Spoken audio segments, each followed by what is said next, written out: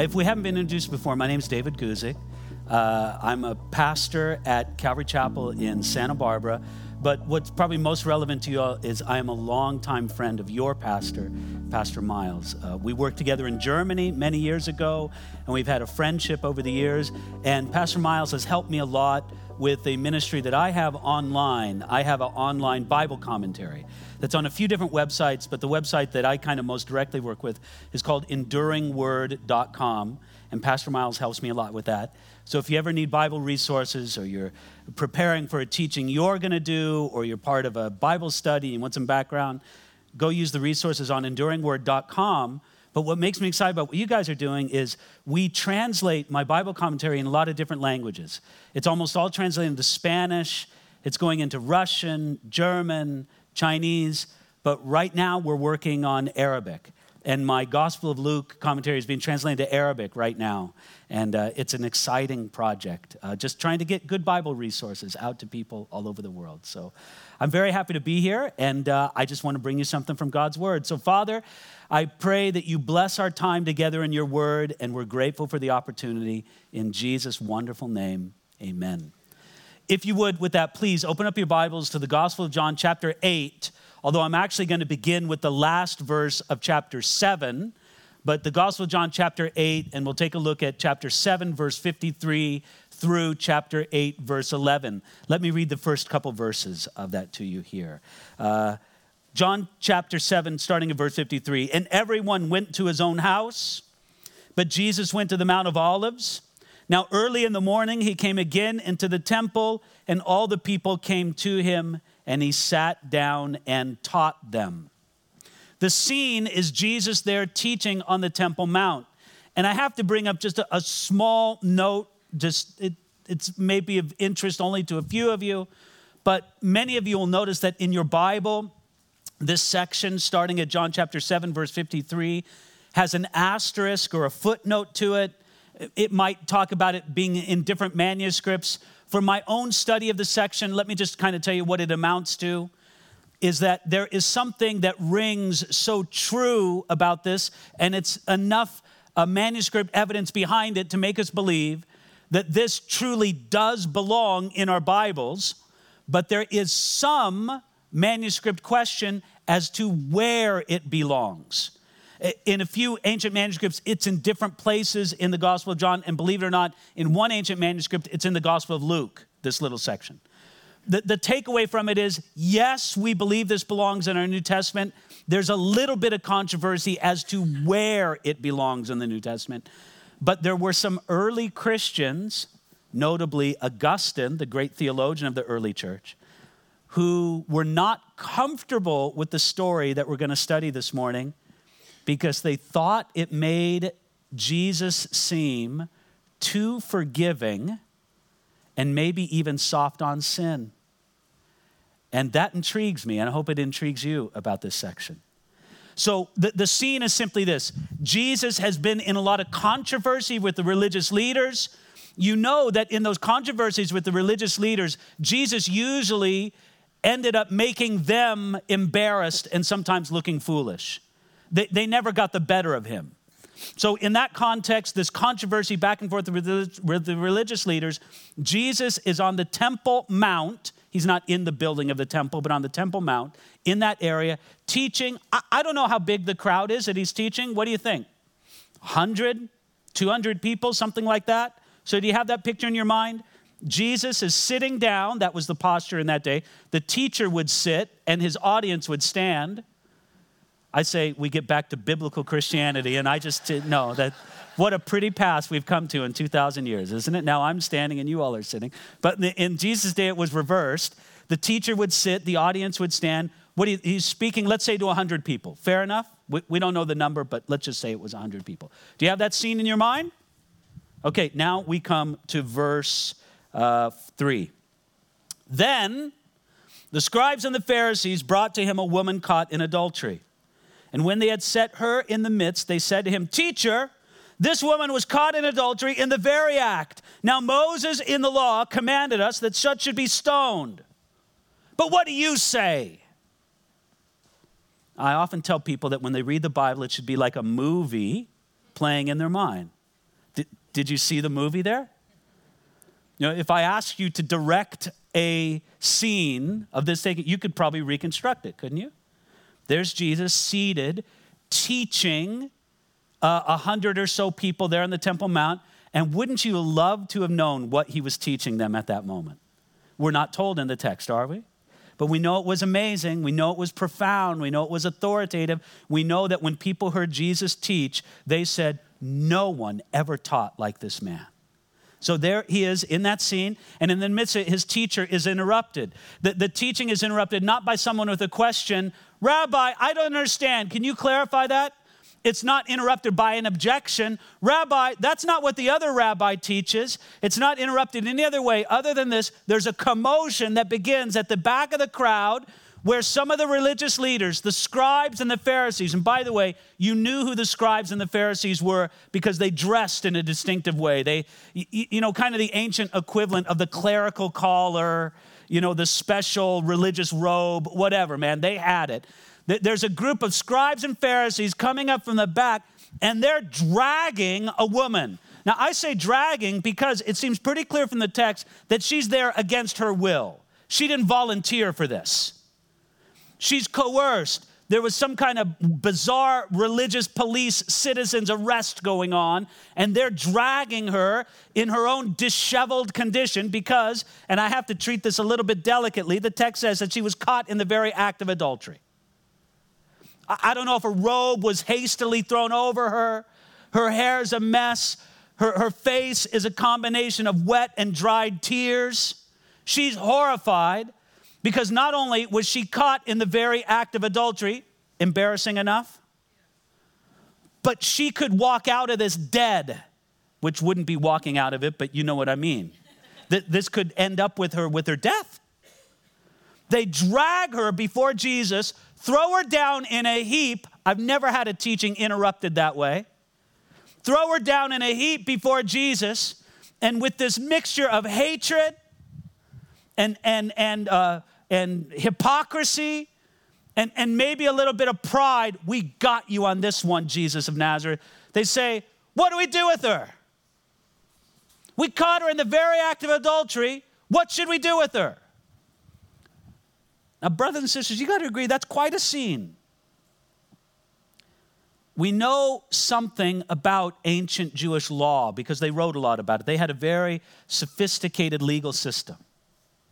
And we know what was required for a capital offense, a death penalty worthy offense, and especially as it related to this crime.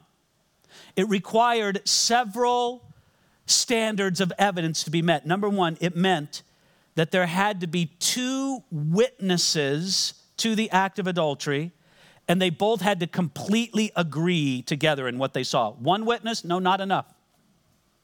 I apologize for my kind of forwardness in describing this, but it's just the situation.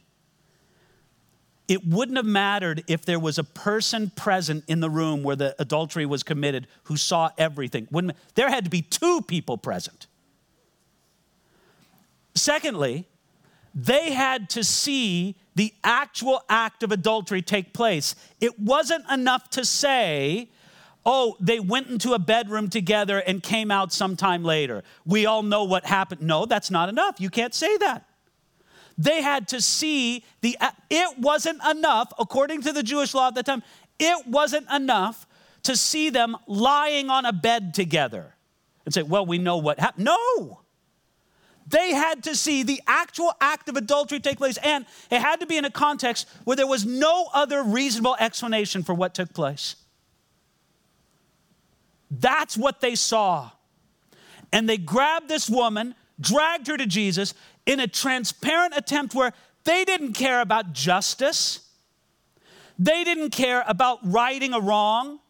They didn't care about holiness in the community of Israel. There was one reason for doing this, and that was to put Jesus on the spot. The woman was just a hammer that they could use to beat upon Jesus. And the fact that they humiliated her almost beyond description well, look, you know the old saying, if you want to make an omelet, you got to break a few eggs, whatever. All of that is wrapped up in this situation where they take this woman, drag her before Jesus, leave her down in a heap, and say, teacher, the law of Moses says that this woman should be stoned to death. What do you say? And I can just picture the smug, sick smiles on the faces of those religious leaders. Well, what is Jesus supposed to do?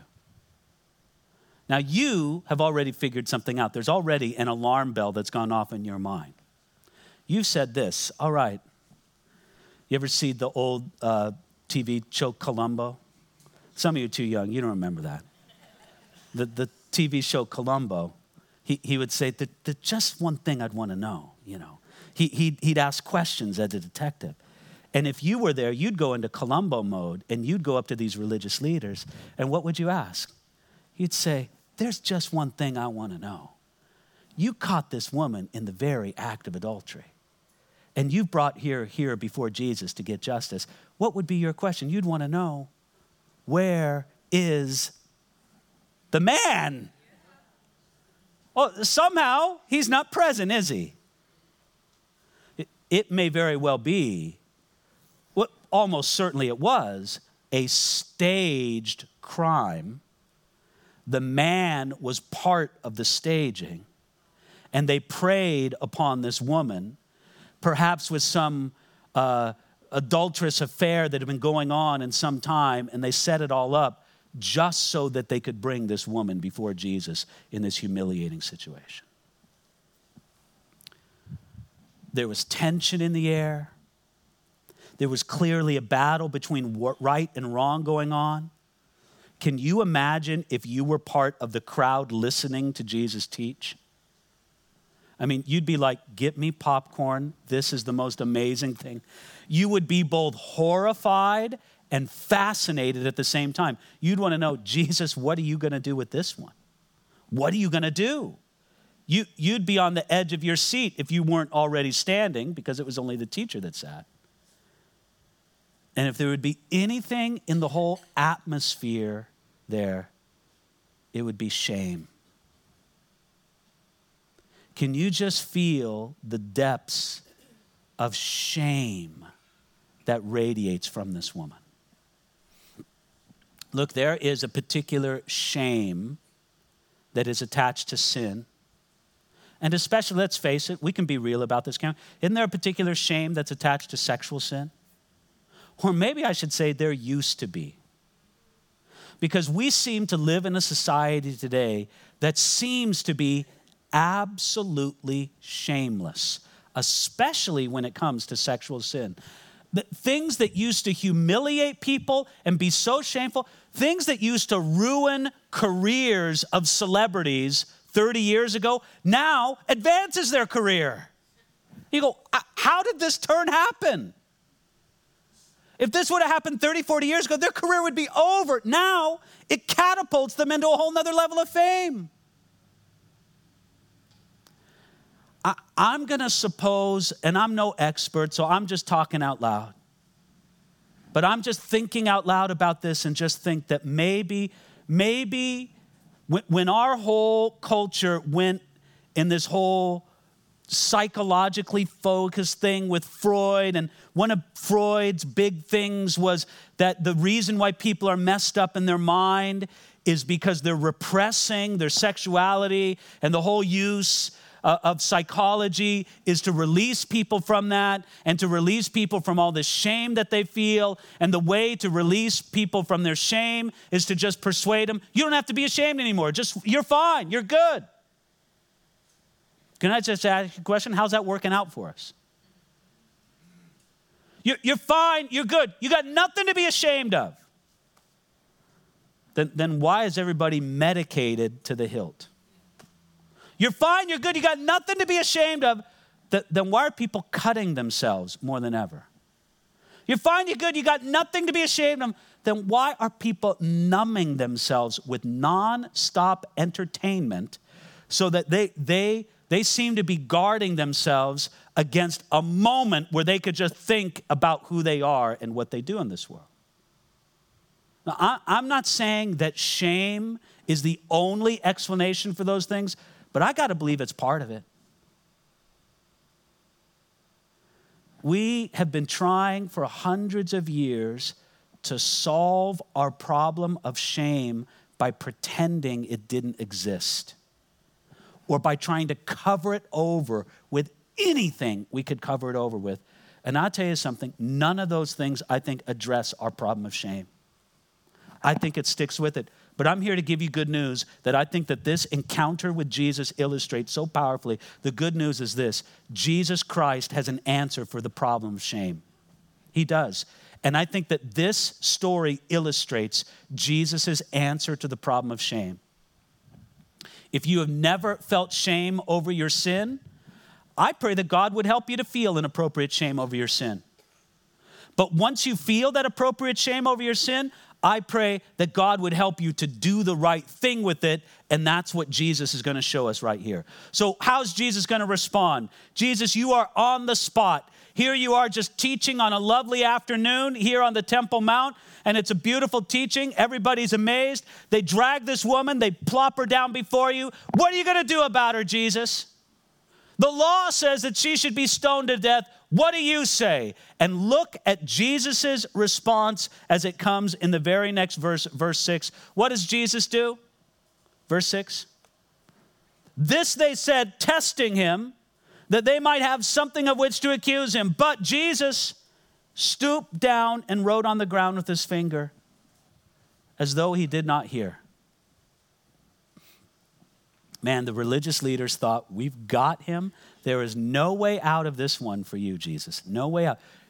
And again, I just see the sick, smug smiles on the face of the religious leaders. And no doubt Jesus saw those smiles as well.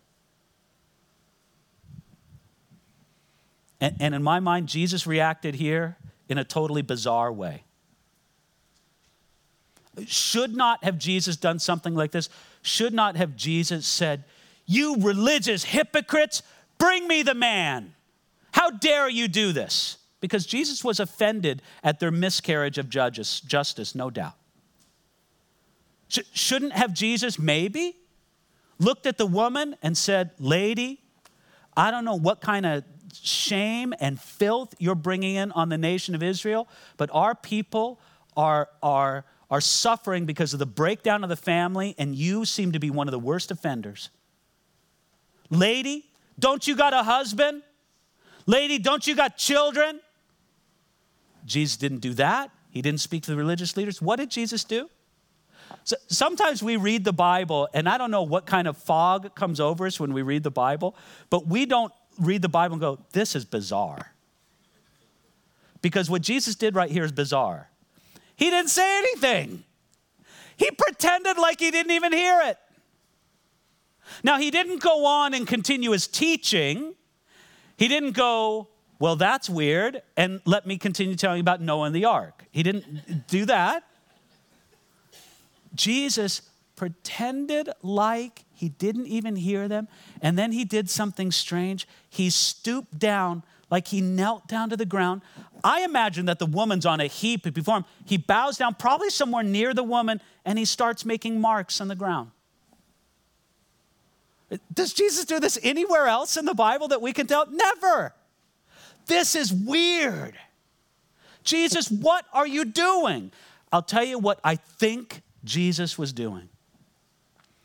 I think Jesus, in his nature as a servant, was doing everything he could to take the attention off her and put it on him.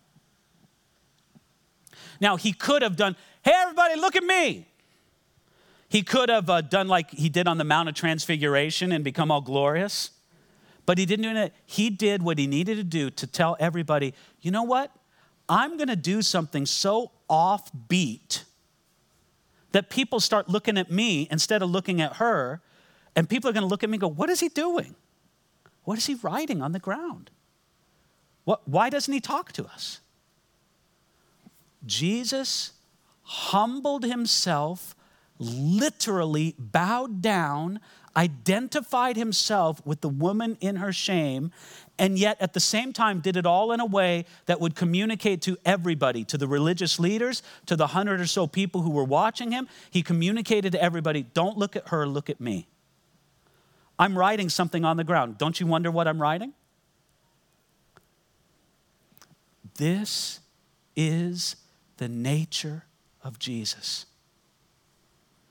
He looks at us in the shame of our sin, and he does not say, lady, you got nothing to be ashamed of. He doesn't say, lady, if it feels good, do it. Doesn't say that at all. What he says is, put the shame on me. I will cover you. Let me stand in between your guilt and shame and the religious leaders who want to destroy you. I will stand between you and shield you from that shame. What an amazing thing Jesus did. Now, it says there in verse 6 that he wrote on the ground. Everybody wants to know, what did Jesus write on the ground? And look, I spend a lot of time studying the Bible. I write Bible commentaries. Let me tell you what I can tell you from my in-depth research as to what Jesus wrote on the ground. Are you ready for this? I don't know. The text doesn't tell us. I can give you about 7 guesses and suppositions. And if you're curious about it, ask me after service. I'm not going to go into it because we don't know. The text doesn't tell us. And apparently, it was not so important that the text would tell us. But Jesus was writing on the ground, drawing the attention. Everybody there was thinking, what's he doing? And they're not thinking, at least for a moment, about this poor, disheveled, utterly humiliated woman who's in fear for her life.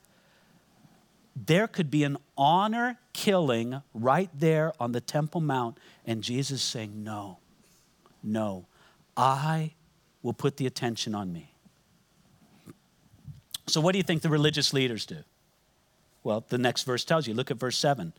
So when they continued asking him, stop right there. They continued asking him. What was the question they asked him? What do you say? The law says she should die. What do you say? And it says they continued asking him. Now, do you know something about Middle Eastern culture, both ancient and modern? Do you know something about Jewish culture? Is it like reserved? Is it like British culture? Was it like this? I say there, old man, what shall you do with her? Was it something like that? No way. They're shouting, they're gesturing, they're angry, they're animated. That's how these cultures roll. This is a highly charged scene. They continued asking him, look at there at verse 7. They continued asking him. He raised himself up and said to them, what do you think he's going to say? He raised himself up and said to them, you hypocrites, show me the man. Is that what he said? No, look at what he said. He said, he who is without sin among you, let him throw a stone at her first. I think that this comment by Jesus has been widely misunderstood. The way people usually quote that phrase goes something like this. You have no right to address sin in the life of anybody else if you've ever committed a sin.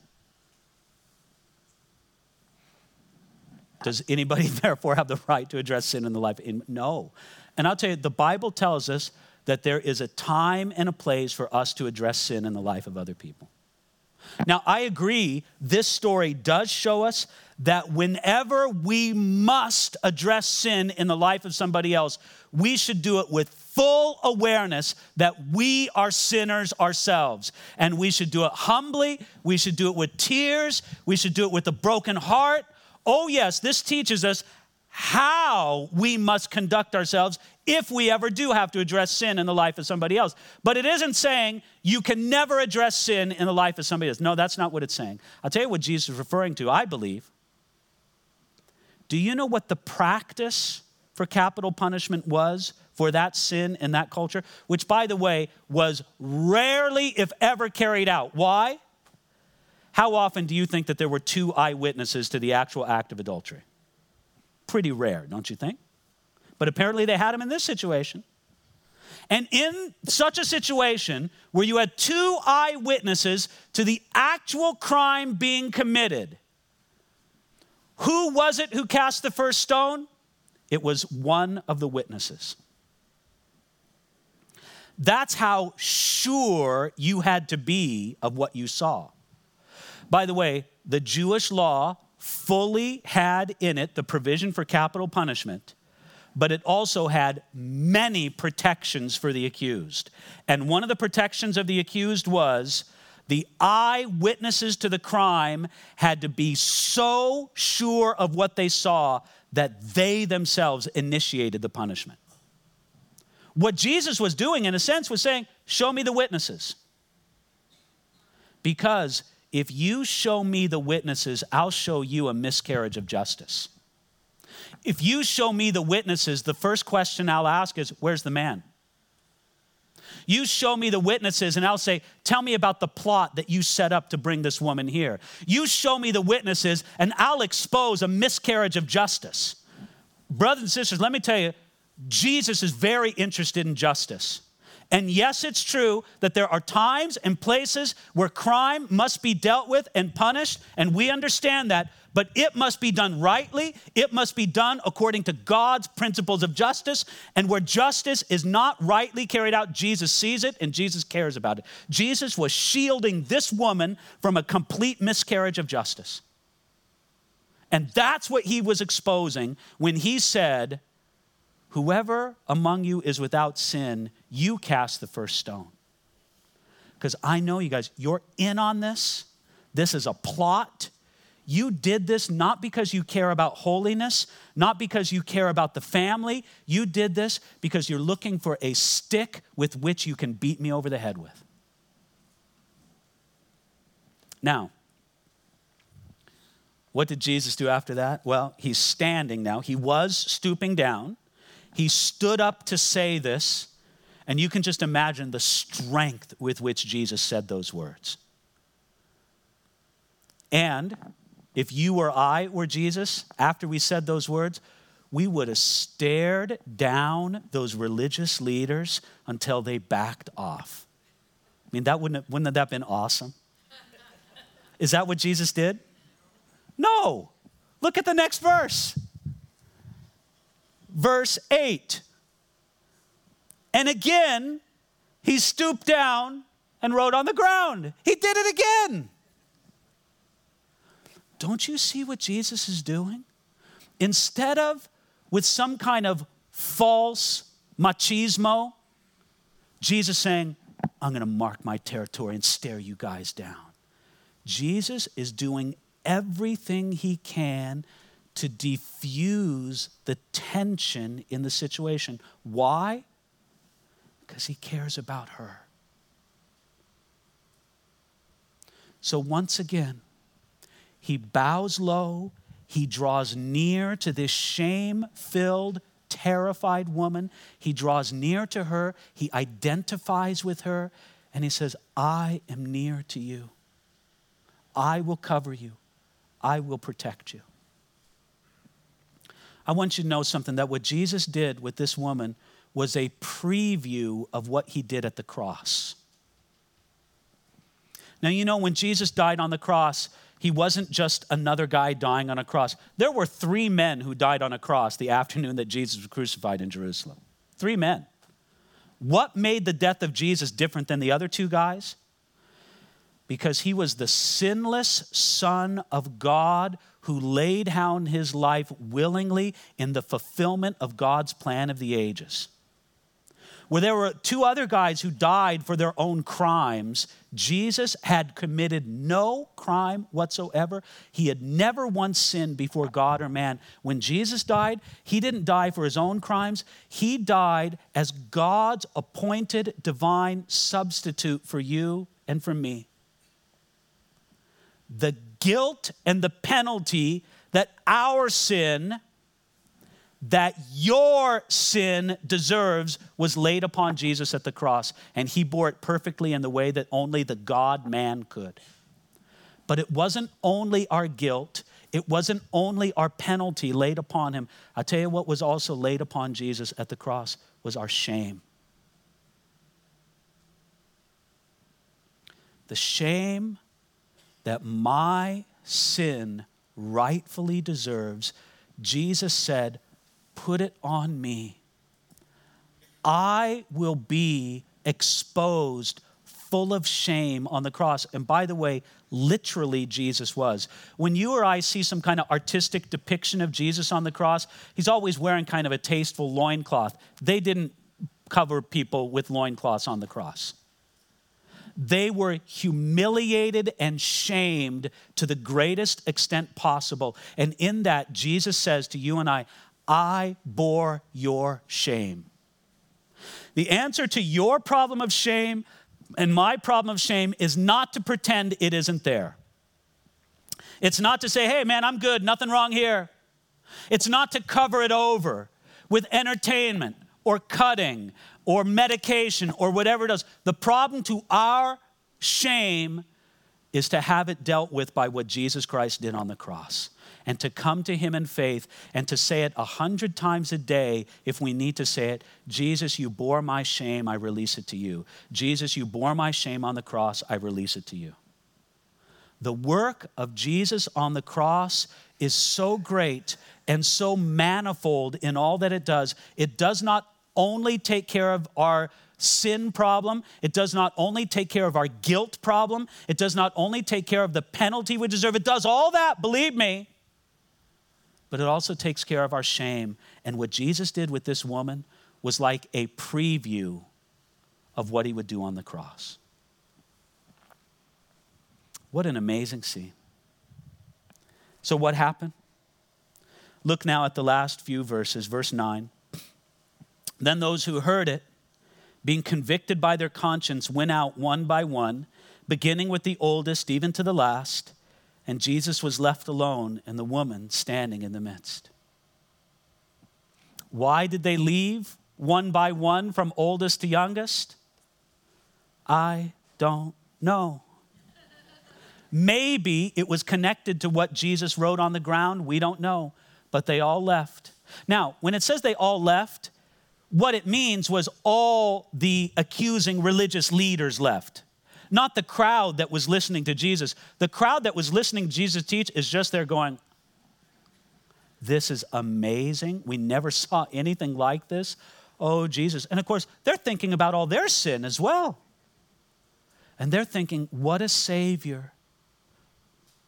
What a rescuer who will cover me in my shame of sin. So at the end of it all, look at what Jesus says, starting now at verse 10. When Jesus had raised himself up and saw no one but the woman, he said to her, "Woman, where are those accusers of yours? Has no one condemned you?" She said, "No one, Lord." And Jesus said to her, "Neither do I condemn you. Go and sin no more." Jesus stands up. The woman stands up. "Lady, weren't there some people accusing you here before?" It's almost, he says this playfully. I wonder if he wasn't smiling when he said it. It's like, it seems to me like there were some people accusing you. Where'd they go? Jesus, they're gone. You're right, they're gone. I don't condemn you either. By the way, can you imagine what healing words those were for her to hear from Jesus? It's Jesus who justifies you. He's not going to condemn you. And then he said to her something so powerful, so simple, so powerful. "Neither do I condemn you. Go and sin no more." I could have preached a whole sermon. Don't worry, I'm almost done. I'm not going to start sermon number 2 here. But I could have preached a whole sermon just on those words, go and sin no more. First of all, Jesus called it for what it was. It was sin. Lady, what you did with that man who was not your husband, that was sin. Maybe you called it an affair. Maybe you called it a release. Maybe you called it your romantic adventure. Maybe you called it blah, blah, blah, blah, blah. I'm going to tell you what it was. It was sin, lady. Ma'am, that was sin. And then he gave her a word of hope. I picture this poor woman, as many people are in adulterous relationships, she feels trapped. I'm trapped. My heart is after this other man, but I've got a husband, I've got children. What am I going to do? Jesus said, you can end this. You don't have to go on in this relationship. I'm telling you, you can go and sin no more. You can be released from this. To hear a word from your Messiah and Savior, what a release. She thought, I can't quit. You can quit this. You can. Go and sin no more. And then the other thing that Jesus did, it's like what he didn't say. All right, let me tell you what the modern Jesus, which is like a false Jesus, the modern false Jesus would say. This is what the modern false Jesus would say to the woman. Go and don't get caught again. Isn't that how we are today?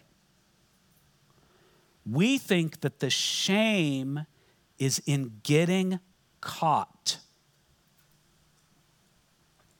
Can we get real? You know that it's not there. You know that there's additional shame in getting caught. But the real shame is in the sin itself. Let's pretend the woman doesn't get caught that day. It's just her normal afternoon with her illicit lover. She goes home. Her husband comes home from work an hour later. She sees her husband. Hi, honey.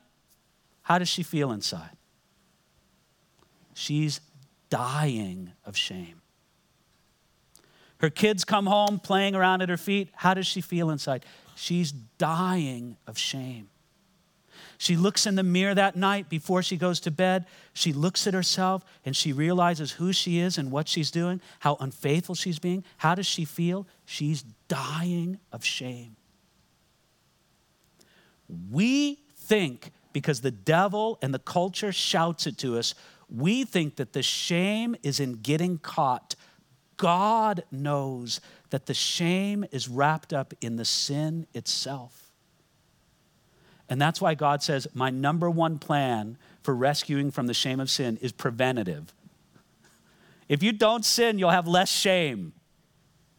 But then, even when we do sin, because we will, I have a solution for your shame. It's found in trusting in what Jesus did at the cross.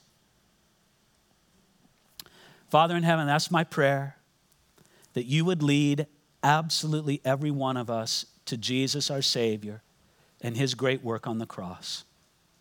Thank you for all you did to rescue us from sin and shame. You did what nobody else could do and what we could never do for ourselves. So we thank you, we praise you. And Jesus, I pray that we would receive your word. We'd receive it all. We would receive the word, neither do I condemn you. And we would receive the word, go and sin no more. We receive it from you, Lord, in Jesus' wonderful name. Amen.